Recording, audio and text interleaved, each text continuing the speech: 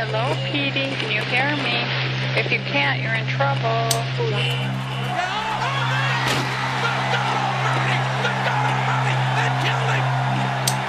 My culture is based on freedom and self-determination. Freedom is irrelevant. Self-determination is irrelevant. You must comply. That's right, boys. Mondo cool. I did not have sexual relations with that woman, Miss Lewinsky.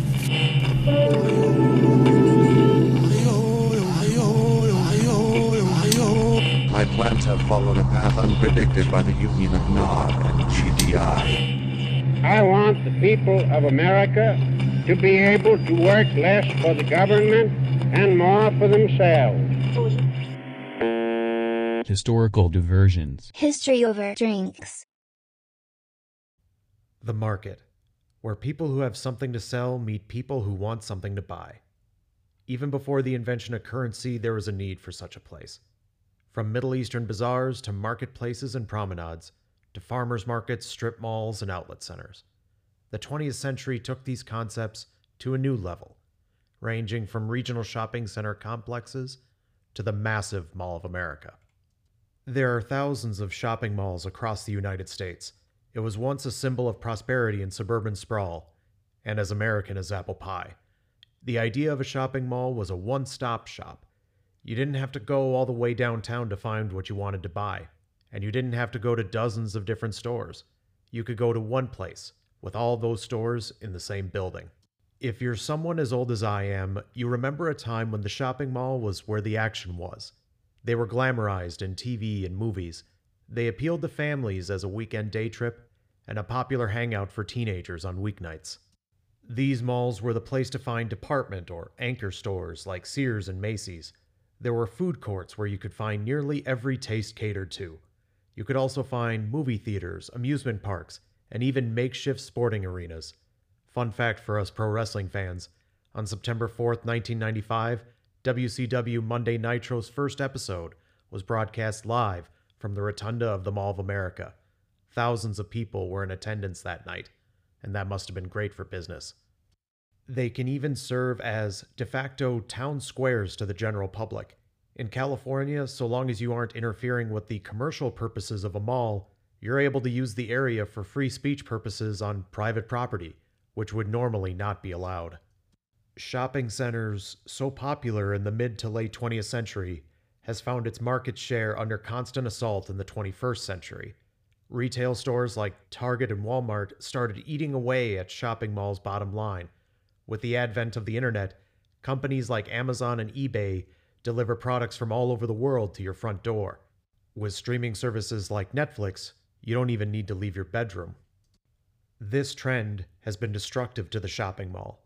Mall closures have increased since the 2008 recession and the 2019 COVID-19 pandemic response. Consumer needs have evolved. It seems today the shopping mall seems as archaic as black and white TVs, telephone booths, and cassette tapes. America's first climate-controlled indoor shopping mall was Southdale Center, which opened in 1956 in Edina, Minnesota. But 30 minutes away from there was another shopping mall in the East Metro. It was Maplewood Mall, and it still is. It's what's called a super-regional mall, defined as a mall with over 800,000 square feet and serves as a dominant shopping venue for the region. This was the mall I grew up going to. Jeff Carver is known today as a popular trumpet player and vocalist, making his name as a solo performer, as well as being in many bands, such as Sean Johnson's big band Experience, High and Mighty, and even the Minnesota Vikings Band. He was also the band director for the award-winning Henry Sibley Marching Band program. His experience as a musician and educator spans decades, but in the mid-'80s to late '90s, he wasn't playing trumpet or teaching students. He was in shopping centers. But he wasn't just in it. His role as marketing director at Maplewood Mall was to get people in the door, and all that it entailed. His experience can't be duplicated, as the world is much different now.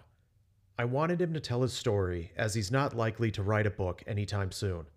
I also wanted to know, because this was also my childhood. 50% of my DNA I got from him. But you've heard plenty from me. Let's hear from him. without further ado, Jeff Carver. I'm really excited to talk to my guest, Jeff Carver, who's sitting by me, because in a lot of his experiences with shopping centers, a lot of his experience with malls, I was very, very young. And there, you'll probably see a young host out there somewhere for, if you have a smoke detector ad or there's something else, you might actually see me. I'm never going to post it. So I have you to thank for that. How's it going, Dad? It's going good. Thanks for having me today. So to kind of start off, because you didn't plop into the middle of shopping centers, you didn't just all of a sudden one day, oh, I want to be, Captain Shopping Center. Give us a little background. Where did you grow up? Where did you go to school? And then kind of from there, your introduction into the workforce, it wasn't shopping centers, was it? No, I got to shopping centers sort of a roundabout way, and a lot of things happened before that. But I grew up in Iowa. When I was a kid, I really didn't have anything I was very good at. My dad was a cop. My mom was a teacher. And finally I think it was 9th grade, I had decided to volunteer in track for a long distance race.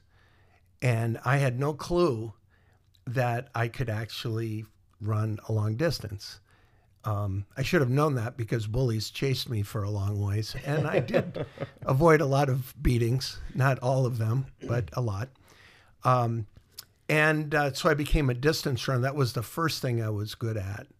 And then shortly after that, when I became a sophomore in high school, probably one of the most influential people in my life, a guy named Marty Crandall, was the band director, and he came to town and really inspired me. Even though he wasn't a trumpet player, he was a clarinet player, and I'm a trumpet player. But he had been a Marine, and he was a quarterback at one time for the University of Nebraska. So all of a sudden, being in music wasn't kind of a sissy thing. It was a really cool thing.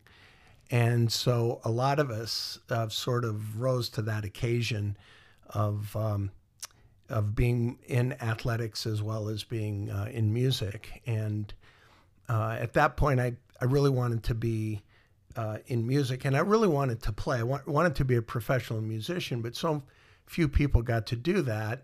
My band director said, hey, you should become a band director in school, and they've got great insurance, and you're going to love working with kids, and it's going to be a blast.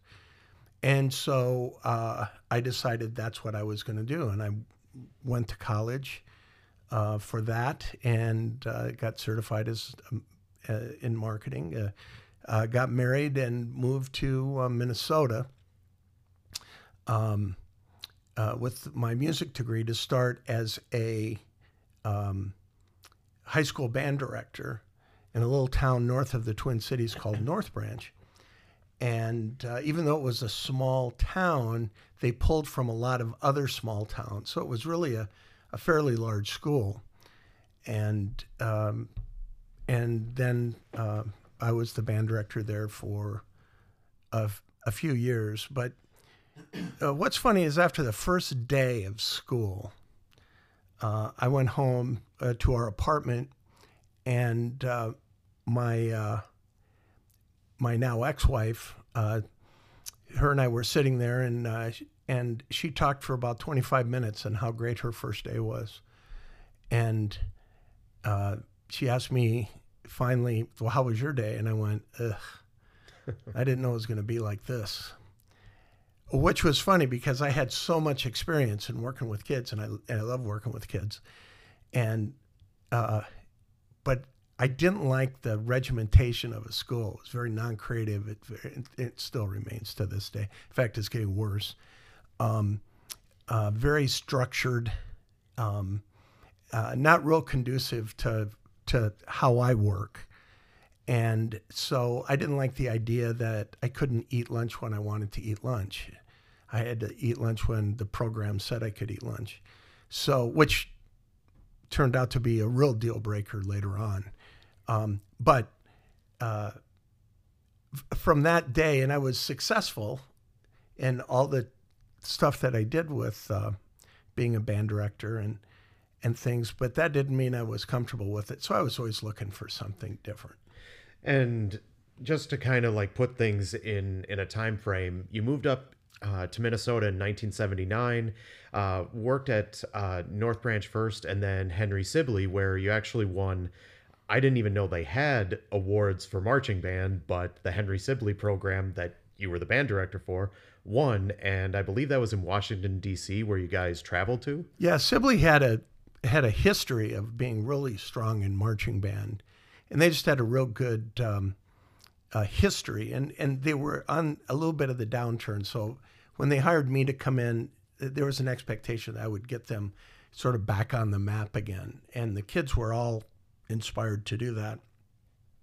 So, within a year, we won a national championship and went out to Washington, D.C. The Beach Boys were doing the big ceremonial event, and that was fun.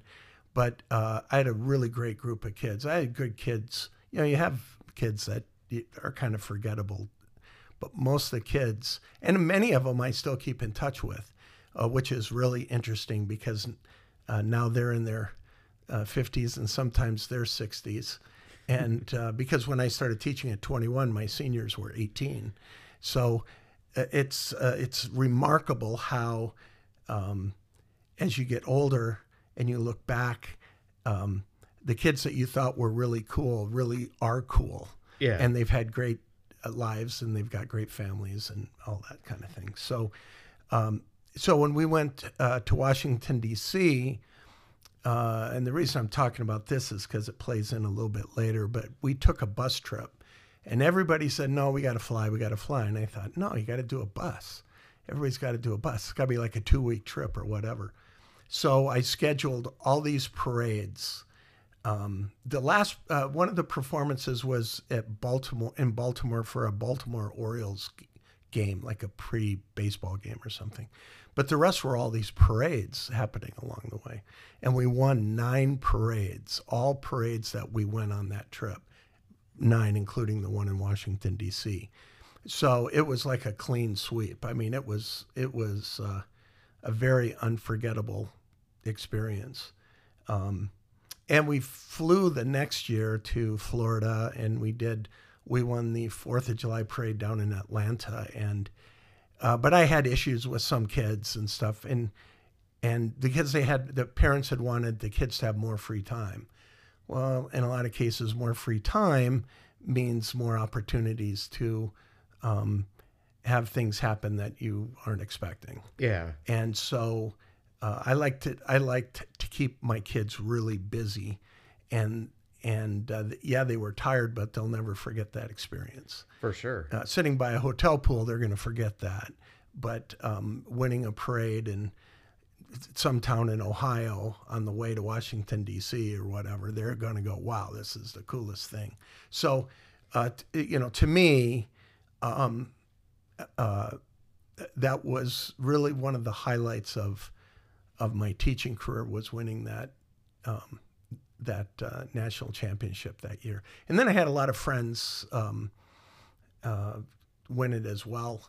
Minnesota is very, very strong in marching band, at least at that time. And a lot of times we think it's before football games, but the summers were, at that time, you had these bands of 150, 200 kids from all these towns competing, and it was very sophisticated. And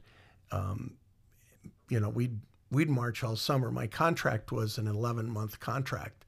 I didn't have summers off, and if anything, I worked harder in the summer than I did during the school year. And then I would have about the first 2 weeks of August off, and then I would start preparing for fall marching band and all my preparation for teaching and being a regular band director starting in the fall. So now, especially like given, you described like all the successes, and a lot of times it's like, well, you're successful, like why aren't you happy?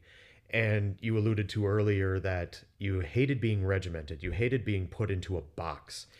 And especially like given how, especially like government work, you've got job stability if you can, if you can manage it, Right. and if you want it. What made you decide, all right, I've had enough. I need to be doing something else? Well, I had to send some kids home from the trip that we took to Florida. And I hated that. I didn't want to be the policeman for kids. That wasn't my goal. Was I wanted to just teach them music. I didn't want to be the policeman and the disciplinarian and all that stuff. That's not kind of what I signed up. Now, I should have known that was part of it, but that's not really, I wasn't really into that part of the job.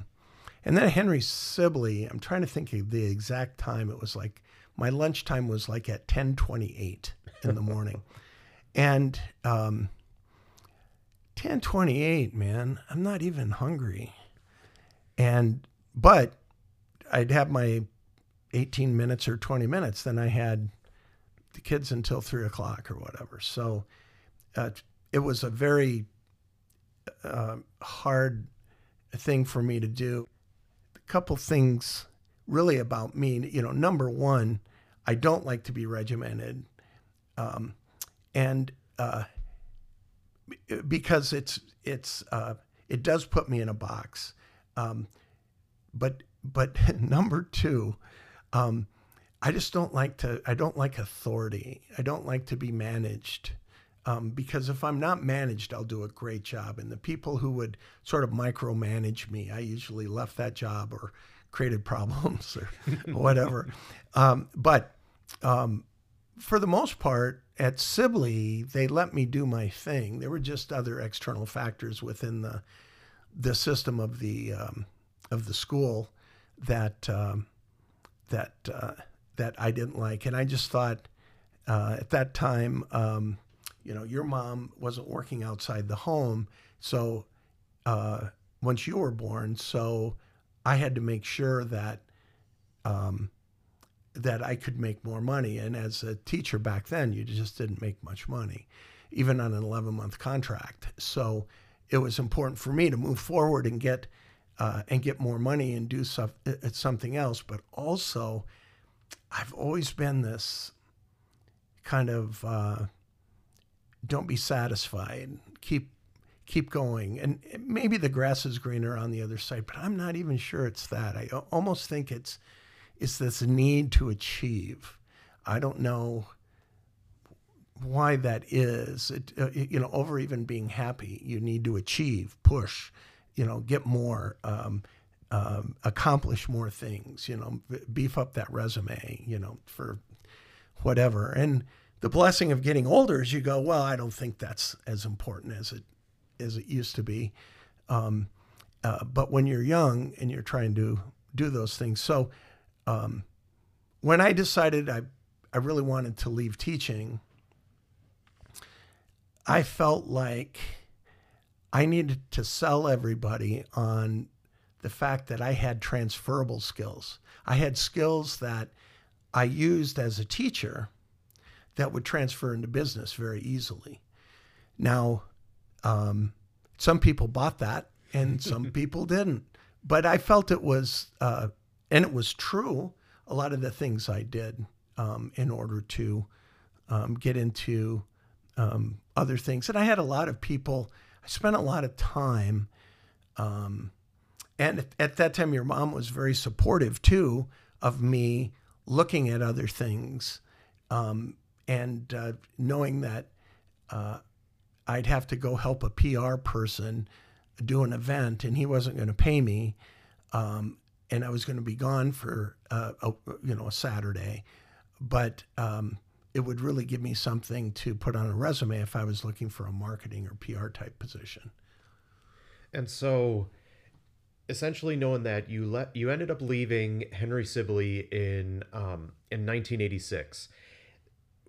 Kind of walk us through like what ended up happening to where you ended up going to what I associate with you in terms of, shopping centers, to Maplewood Mall. How exactly did that opportunity come about?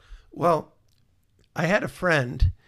At that time, I was also playing in the. I was playing trumpet in the Minnesota Vikings band, and I also had a band that played for. At that time, they were called the Minnesota North Stars, which was Minnesota's professional, professional hockey team, which is now the Wild.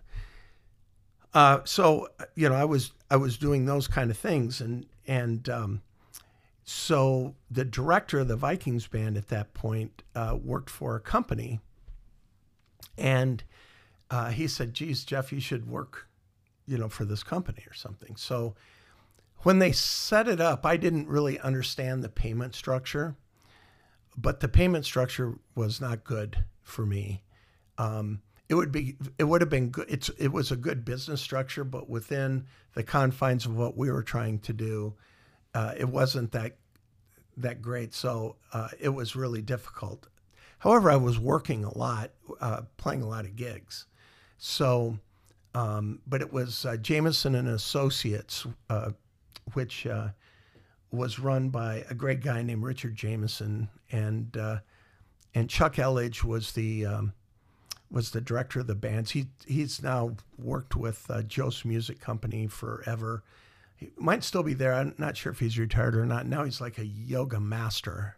I mean, it's incredible what he's done within that arena. But so Chuck and I developed what we called sort of a music special events type company. We were looking to build partnerships and all that stuff. And so I was there for a little bit, but then they decided to restructure everything, and that meant I was gone.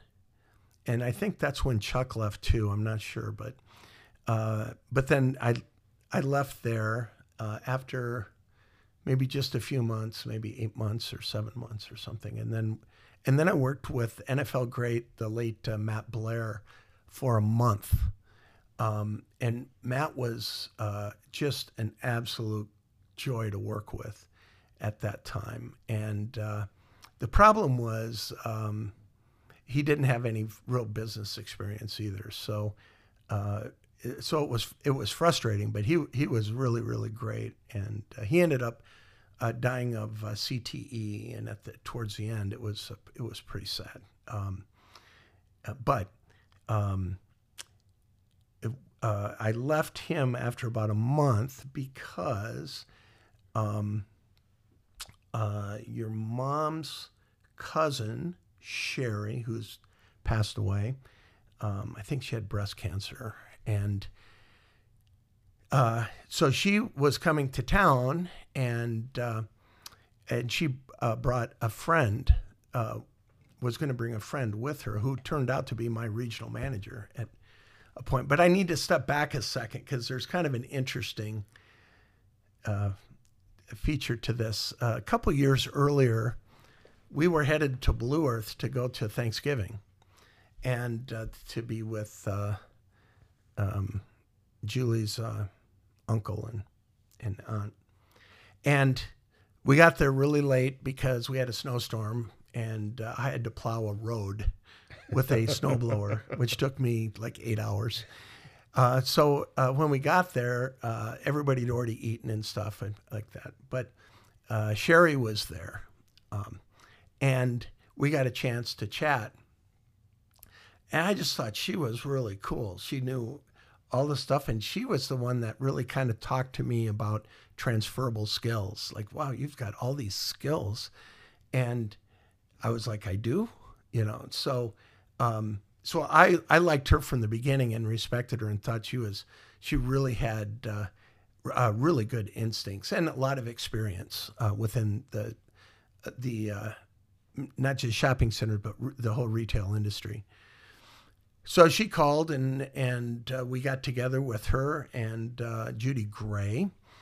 And Judy asked great questions, and I just thought it was a social gathering, but I think it turned out to be my first interview. Okay. It was really a great dinner, though I had so much fun. And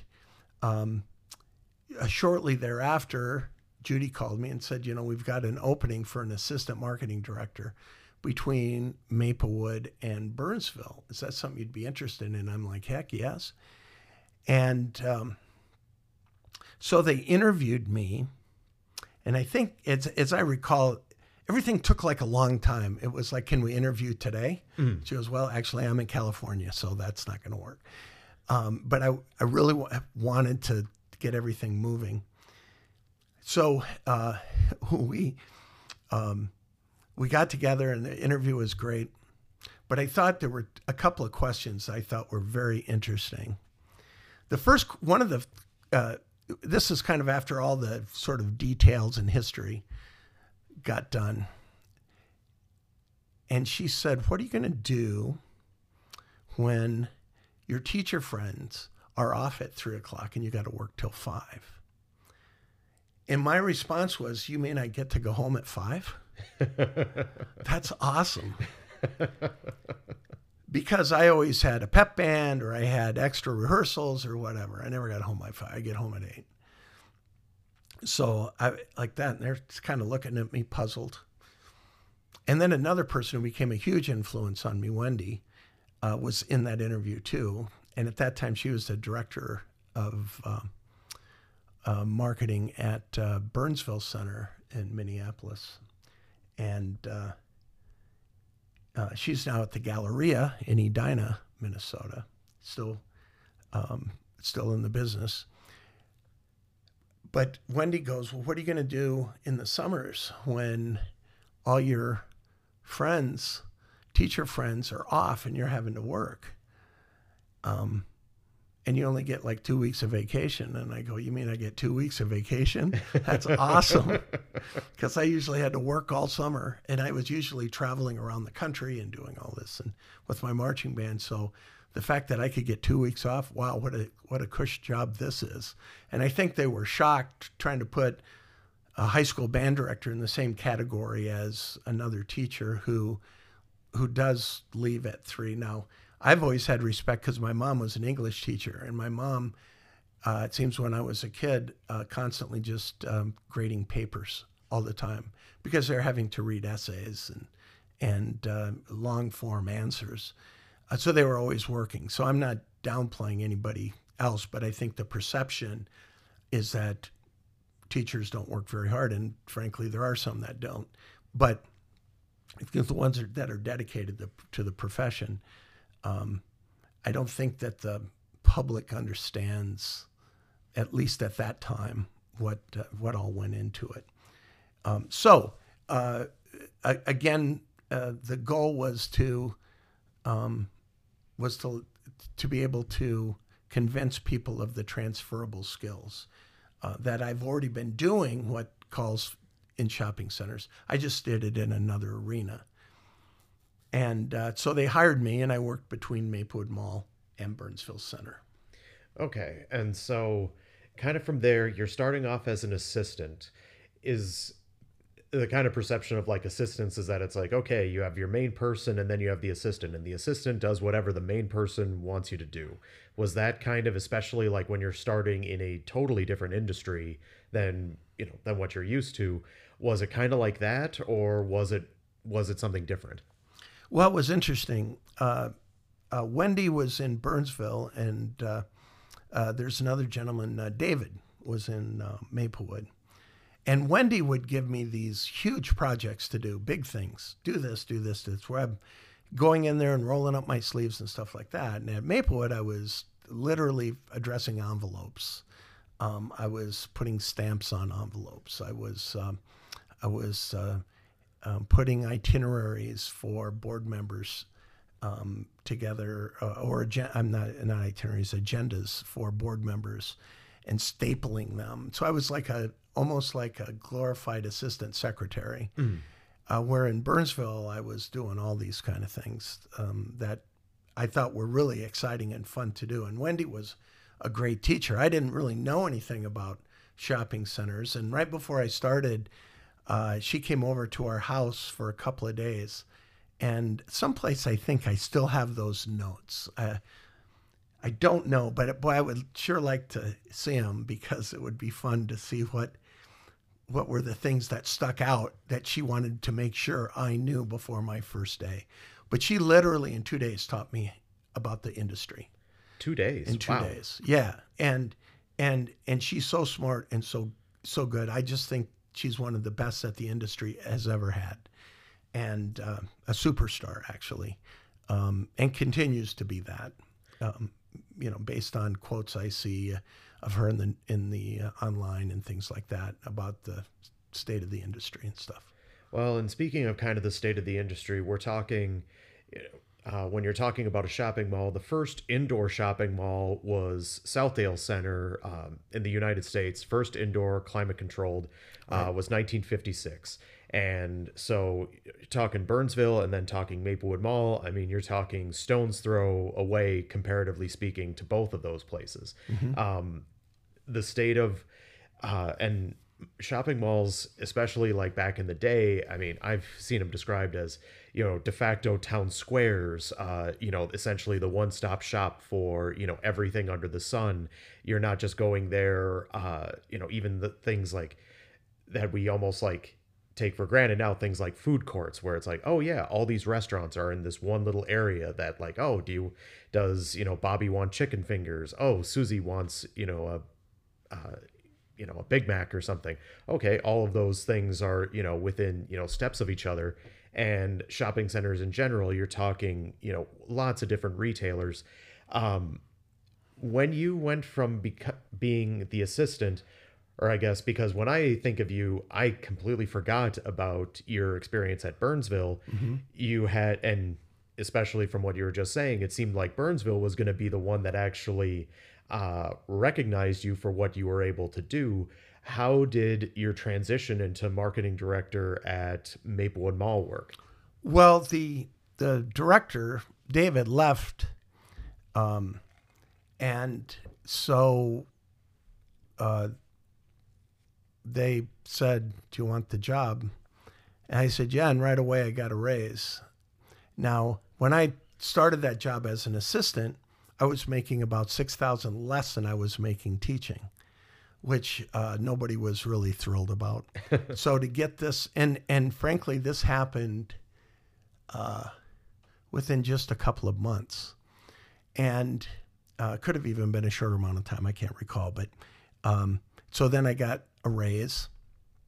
And then my secretary had been there a long time. And she was making more than I was making. So they raised my salary again right away. So I would be making more than my assistant. So, and then I got a raise because I got a marketing plan passed through the Merchants Association. So I got like 3 raises in like 6 months. And I got to tell you, that was incredible for me because I had such great support from the company. And the company was also, this was a company called Pembroke Management, which was a division of Corporate Property Investors. Both no longer exist. But the Pembroke Management was independent because at that time, a real estate trust company, which was Corporate Property Investors, could not manage itself. So they had to create another management company, an independent company that worked. I mean, I'm sure they worked hand in hand. I'm not sure what their corporate relationship was, but I mean, we knew all the CPI guys, and eventually everybody became CPI.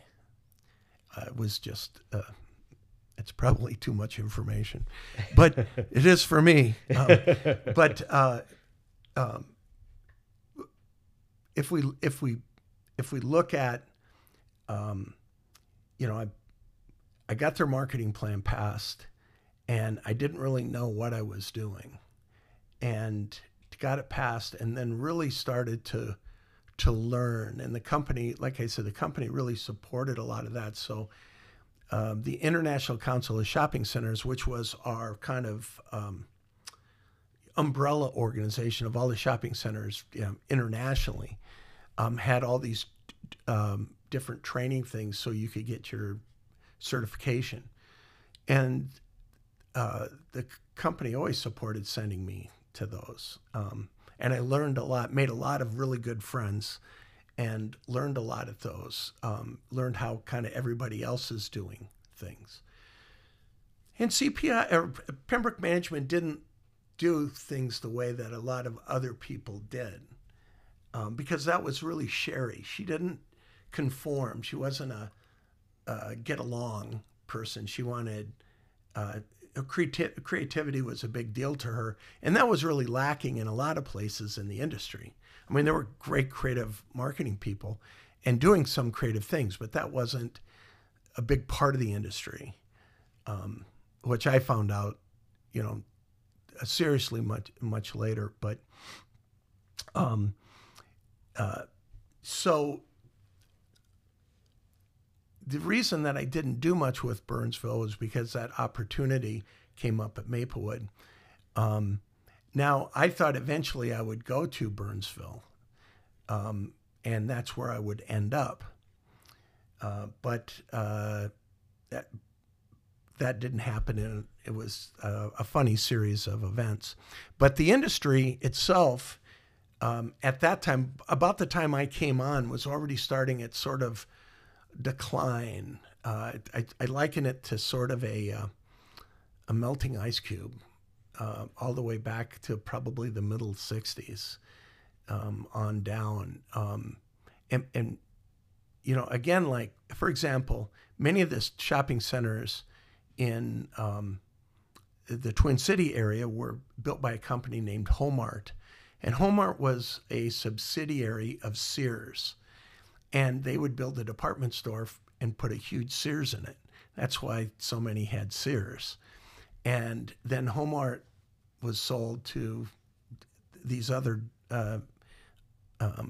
management companies or developers, and then the Sears became sort of those big anchors, because all these shopping centers need these really strong anchors. Like a J.C. Penney, Macy's, Right. Sears back in the day. Right. Like, I think probably at this point, all of these are like, yeah, back in the day, these were much bigger deals Yes.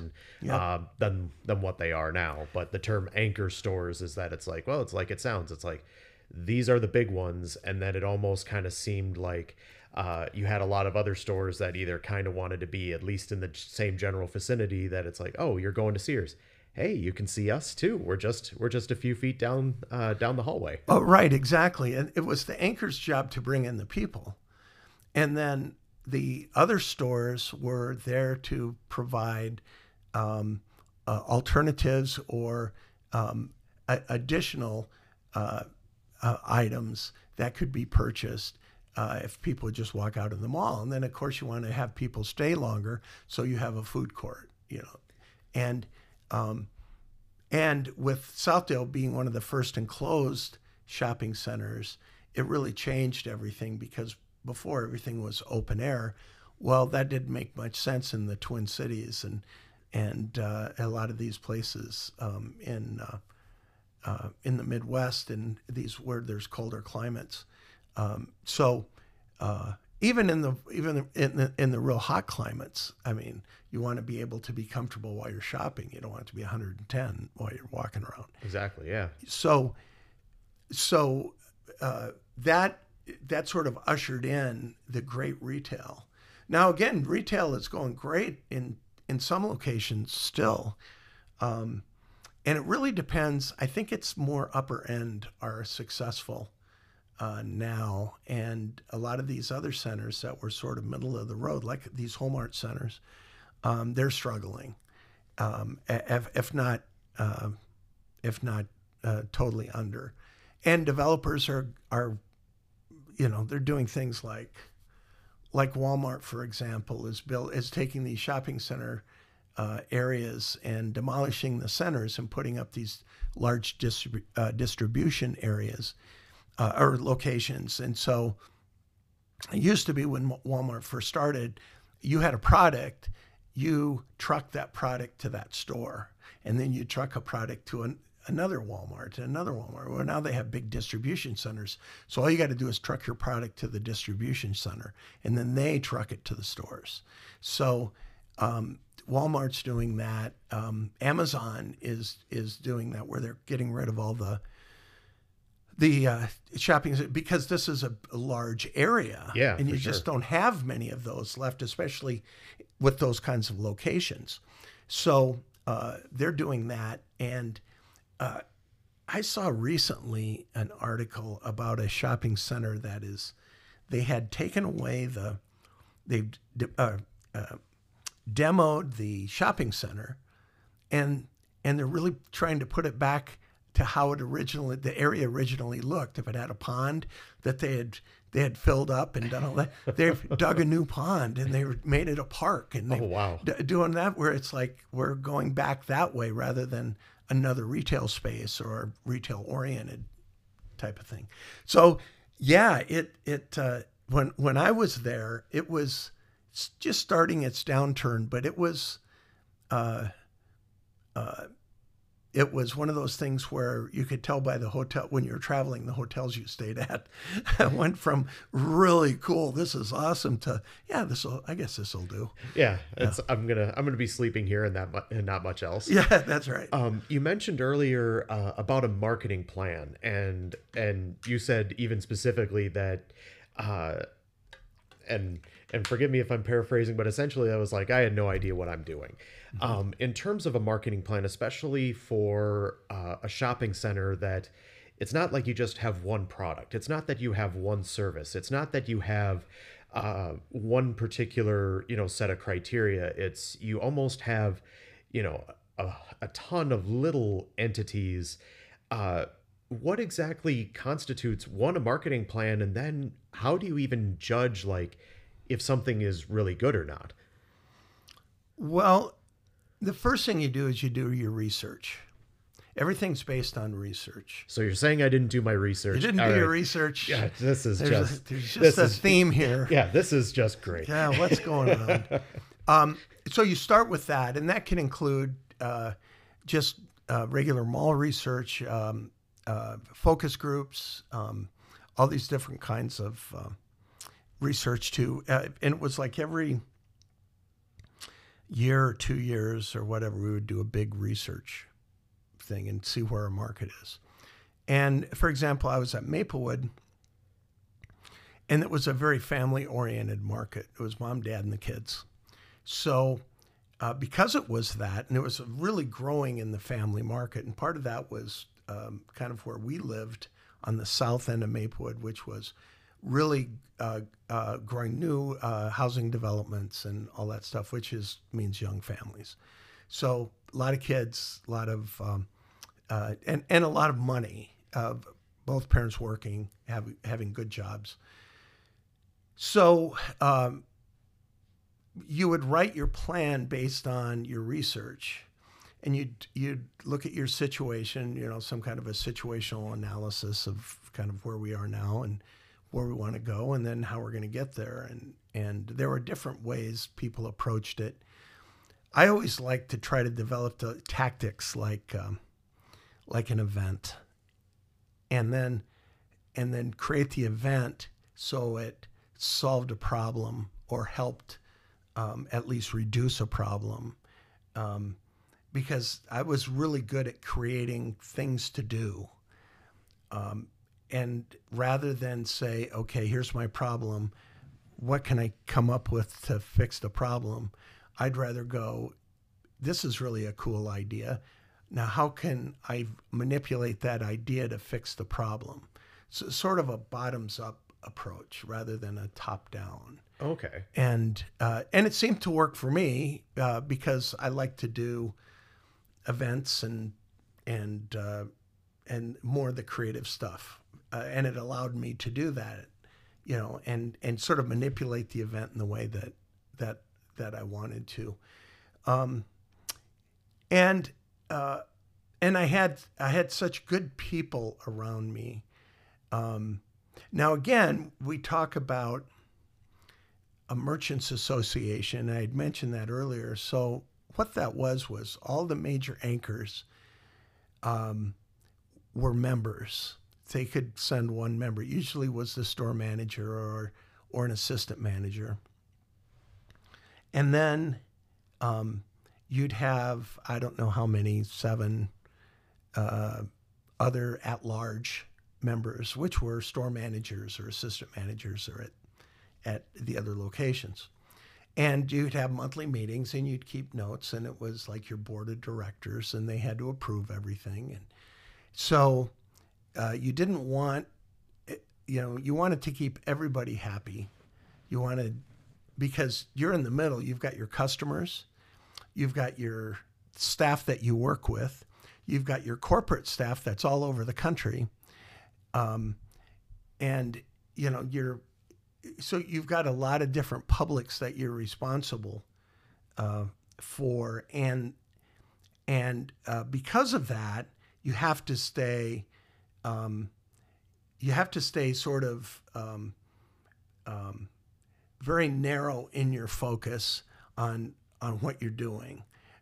Because if you're ticking off your customer by trying to do something your company wants you to do, that's not good. Like when we got rid of the smoking in the mall, we weren't the first mall. I always say we were the second mall to do that. But I think our theme was it's time to clear the air or something like that. Now, you'd never see smoking. And now we're in Minnesota. You'd never even think about it. But at that time, I got so much hate mail and calls, like almost, I don't remember getting death threats, but I got physical harm threats because of that. And I was going, look, this is how everything's going. But that was a major cultural change.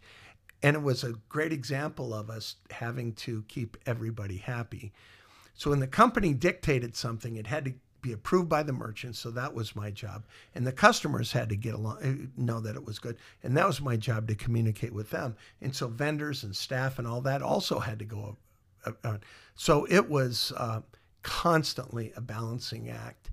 And that's what Wendy was so good at, who sort of taught me the business, and is still good at, I'm sure, is being able to balance all those publics and get the job done. So you develop this marketing plan. It'd have to be approved by the whole body of the Merchants Association. And then once it got approved, then you could start implementing it. And the merchants all paid dues. The department stores didn't pay dues, I don't think. They could have, but I don't think they did. It was really the stores that paid the dues.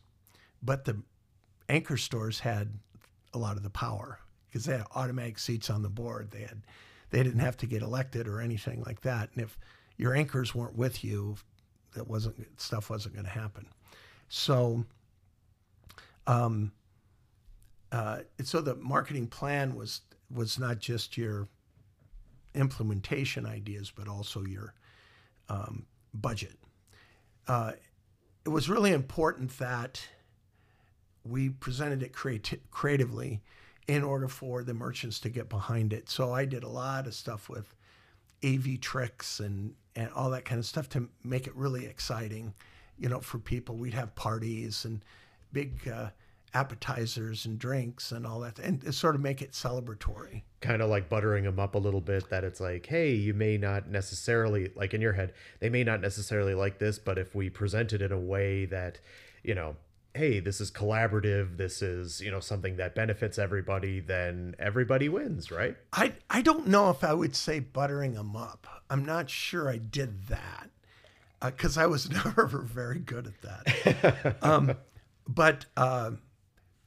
But what we did was we made it an exciting environment, like they were something special to be part of that. Now, I don't think merchants associations even exist anymore. I think they're now, they were moving towards what are called promotional funds, which people just put in an amount of money and they gave it to the landlord, and then the landlord used that to promote the mall. But I'm not even sure what they do now, if they, or how all that works. But I would say probably the landlord or the owners in association with the management company decide where where that money comes from, how it's spent, and in charge of collecting it.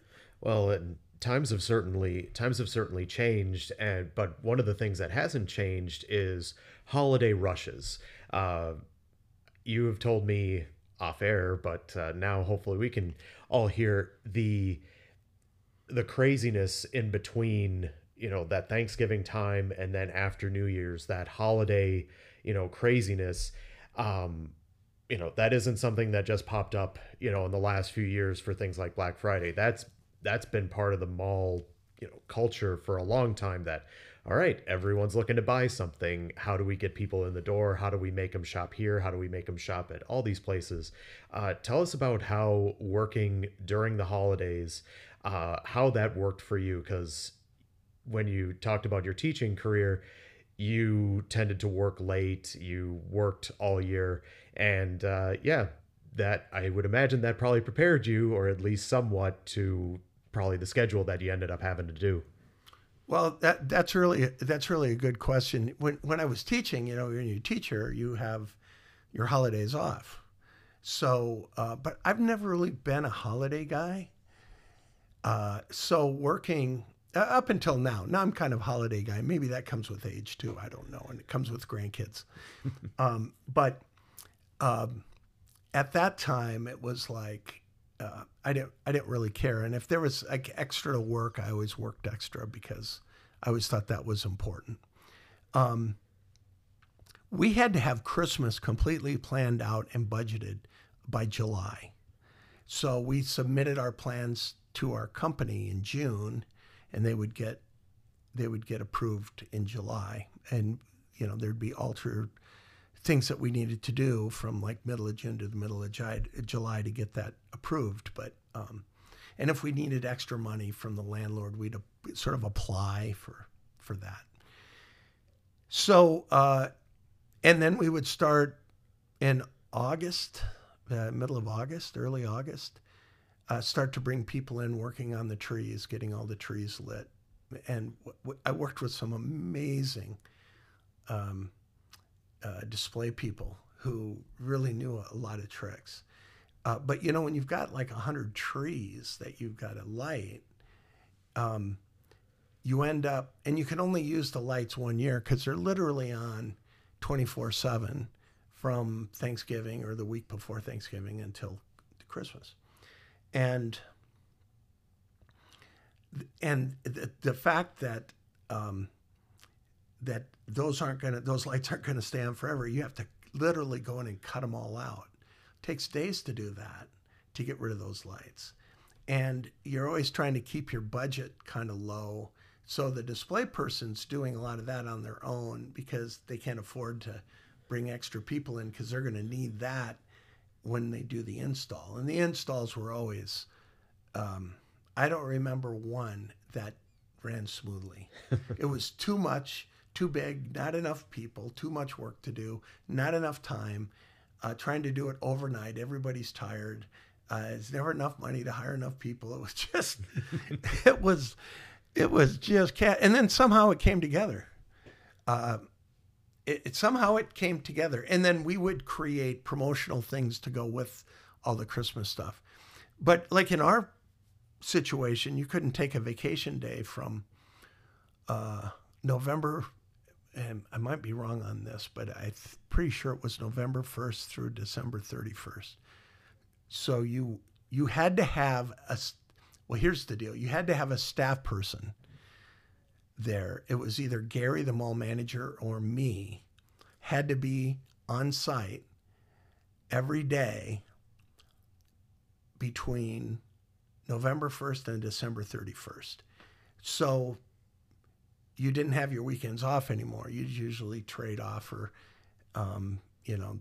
he'd say, I'll take this weekend and you take the next weekend. Well, then pretty soon, you're working 15, 16 days straight, and you're starting to get tired, because there's a lot of people all the time. You're fielding a lot of stuff from your stores. They're upset the holiday hours are too long. The holiday hours don't go long enough. We've got theft problems. We've got all that kind of thing. somehow it all came under your purview. And it was because it was your job really to interact, to be that conduit, even between the manager and operations people with the stores, because they were operations people. It wasn't their job to be, hey, how you doing? All that stuff. But it was your job to do that, to be that person to try to smooth it out. Sometimes that worked and sometimes it didn't. But the holidays were always super, super stressful. And I always got sick in January. I'd get pneumonia or a severe bronchitis or mono or something, all from being just absolutely worn down. I'd make it through the holidays and I go, wow, I made it through. And then a week later, I'm like out for 3 weeks.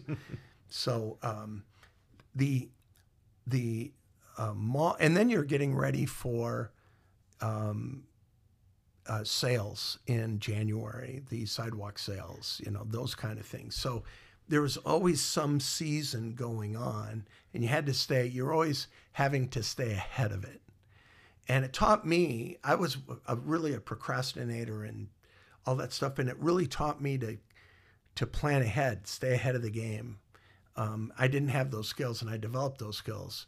And those served me very well, even to this day, of really looking ahead and seeing what I need to do 6-8 months ahead.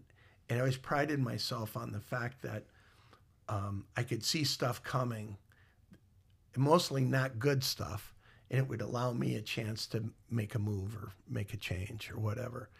But overall, that business at that time was busy. We had pretty good budgets. People were happy. Merchants were pretty happy. And one guy used to say, and I used to go, well, I'm doing pretty good. And this one guy I really respected, he ran a little shoe store in the mall. And he used to say, the marketing director gets too much of the credit when things go good and too much of the blame when things go bad. And so I could never, I go, what do you think of that big promotion? He goes, well, let me tell you something. And he'd tell me that again. And he must have told me that 100 times. He goes, you know what I always say? And yes. But overall, they were sort of like my students. And again, I made lifelong friends there as well. I'm just the luckiest guy because I have all these people from these different worlds that I'm part of. So I could be talking to somebody and going, hey, how was your concert last night? Talking to somebody else. Now, what store are you at again? And then somebody else, like, what management company are you with now out in California? And, all those different things. And to have those connections and contacts and not wanting anything from them, just being able to keep in touch is quite a blessing, I think. I knew this conversation wasn't going to fit in one part. Part 2 of our conversation with Jeff Carver will be released in 2 weeks. Stay tuned, and thanks for listening.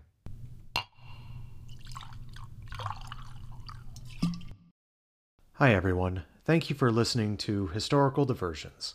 If you enjoyed this episode, your feedback would be greatly appreciated. 5-star reviews, positive comments, and even just telling your friends about us helps. We're on social media, Twitter, Facebook, etc., but the mothership is historicaldiversions.com. You can find show notes, ways to support, and other fun info on there. Thanks again for listening. This podcast was written and produced by your host, through Historical Diversions LLC. Any other rights belong to their respective owners.